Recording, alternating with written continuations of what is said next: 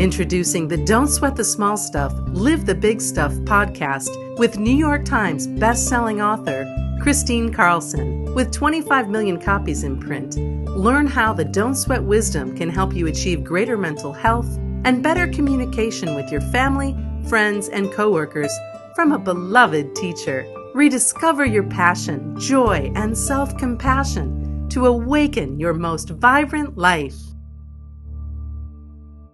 Hi, and welcome back to the Don't Sweat the Small Stuff, Live the Big Stuff podcast.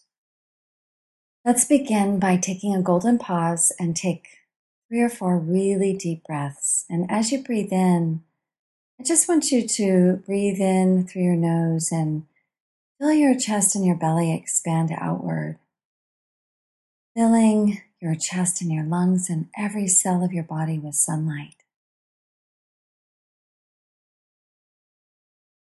Let go of any tension you feel, allowing your jaw to release, allowing your neck muscles to relax, your shoulders to let go, your hands to be open and heavy on your lap, unless you're driving.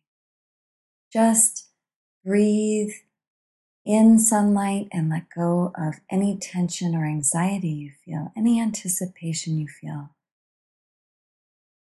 Breathe in sunlight and let go of any conversation that didn't sit well with you, or any thoughts that you're having that are causing you stress or anxiety. Just let go and feel your breath.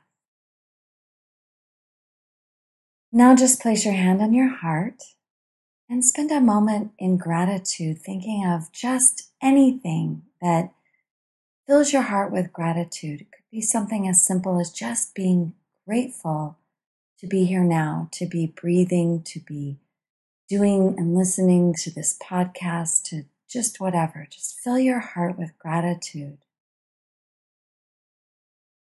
And as you open your eyes and you feel so much more present in your body, I'm going to share with you the story about a little book I published in tribute and honor of Richard. This is in honor of the 9th anniversary of Richard's transition and passing. He died on a flight to New York 9 years ago on December 13th, 2006. And I remember after, it was a busy time, the holidays and so forth. And I remember it was our international book agent, and she said to me in a conversation I had with her, she said, Chris, I think that you need to do something that will be a national tribute for Richard. And I remember feeling overwhelmed at that thought, like, how could I do that? What would it be? And 4 months into my grief, I needed so much to read this letter that Richard had written for me on our 18th wedding anniversary. It was such a beautiful moment. We were at our place on the coast and Sea Ranch, and he took me out through this grove of cypress trees out to this little bench that sits on the cliffs of the ocean. And there's the beautiful Pacific Ocean in front of us. And he brought a couple of glasses of champagne, and we sat down. And he pulls out from behind his back this manuscript of papers tied with a gold ribbon. And on it, on the cover, it said, if I had an hour to live and could make one phone call, it would be to you, Chris. And while we were sitting there, I opened this packet of papers and I started to read this just amazing letter, this beautiful, amazing letter that this man had taken the time to write me. And it was 37 pages long. And I read it and I just, tears streaming down my face. I remember asking him, Hon, are you okay? Did you get some bad news or something? Did you go to the doctor? What is this? Like, this is so beautiful, but I'm worried. Like, is this some sort of premonition? And he laughed. He said, no, this is just a tribute to how much I love you. And I pulled out from behind my back a card. I felt really inadequate in that moment for sure. Felt like that was not my best moment ever, but he was, of course, gracious and realized that I hadn't sat down and wrote a 37-page love letter to him So what happened was I pulled this letter out and I read it in my grief, and it was just so incredible that this gift gave me such hope and such encouragement. And the beauty of answering that question, if you had an hour to live and could make one phone call, who would it be to, and what would you say? That's a question posed by Stephen Levine in his book, A Year to Live. You know, such an amazing letter to write to somebody you love, such a beautiful, incredible holiday gift or anniversary gift or just the gift of love, and what's so beautiful is that it releases you from having regrets of not saying what you really want to say. It also acknowledges your mortality. Let's talk about for a moment what it means to acknowledge our mortality. Norman Cousins says that the tragedy of life is not death. The tragedy of life is that most people die wondering if they really lived. And, if you think about that, if you're dying a death while you're living, what that means is you're not living awake. You're living asleep to all the things that matter to you in life. And it's easy to do. It's really, really easy to do. It's easy to fall asleep. It's much more difficult to stay awake and to stay conscious and to be aware of our choices and to be aware of our mortality is to be more present in life. A friend of mine once asked me why he focused on death so much. And I remember gently saying to him, well, usually when people focus on death, it means that they're having a deep fear that they aren't really living. They feel this tremendous fear that there's something more to be done with their life, that they haven't really attached as much purpose and meaning to their life as they could. And it's usually that fear that's calling you. It's calling you to be awake. But instead, in our culture, we don't place that sense of mortality in the front pocket. We place it in the back pocket. I say the front pocket because I heard this story from John Welshons, a very wise man who has many books on grief, awakening from grief, many beautiful books that he's written, and such a teacher, such a wise mentor teacher to me. And he said, tell me about a tribe of a school, some sort of school in Africa. And this school had this ritual of when a young man turned, I don't know, it must be like 15 or something.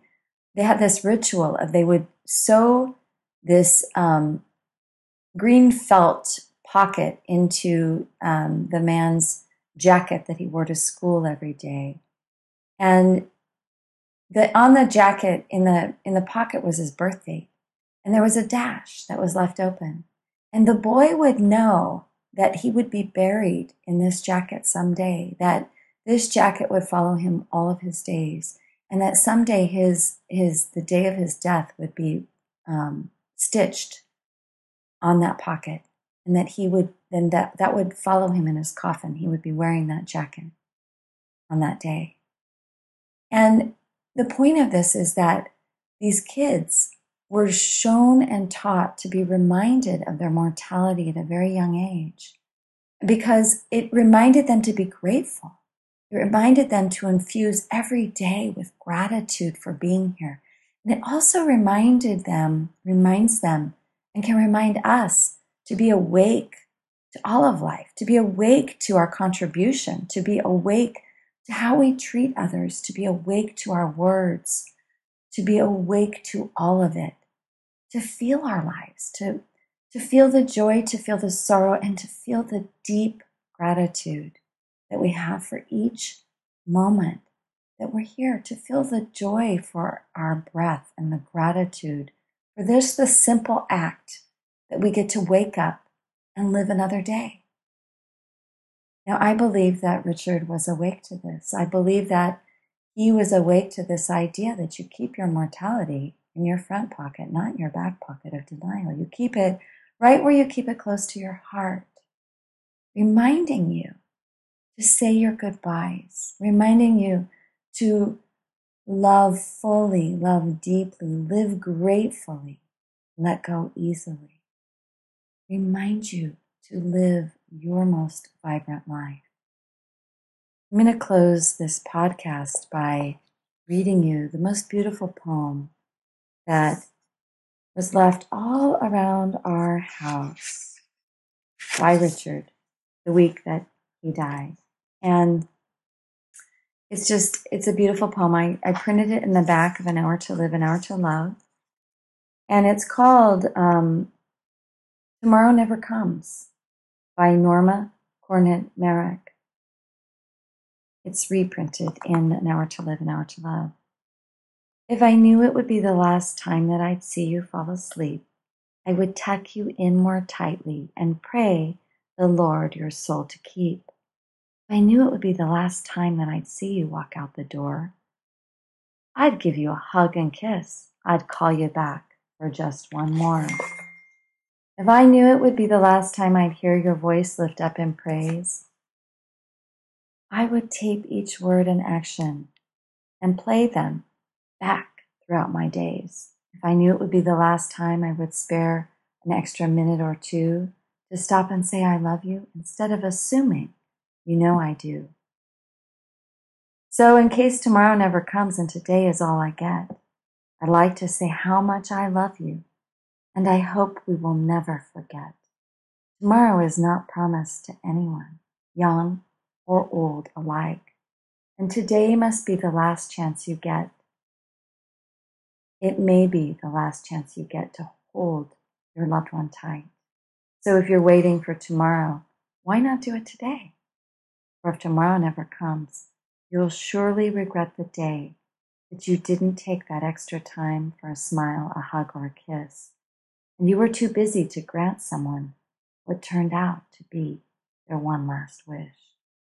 So hold your loved ones close today and whisper in their ear that you love them very much and you'll always hold them dear.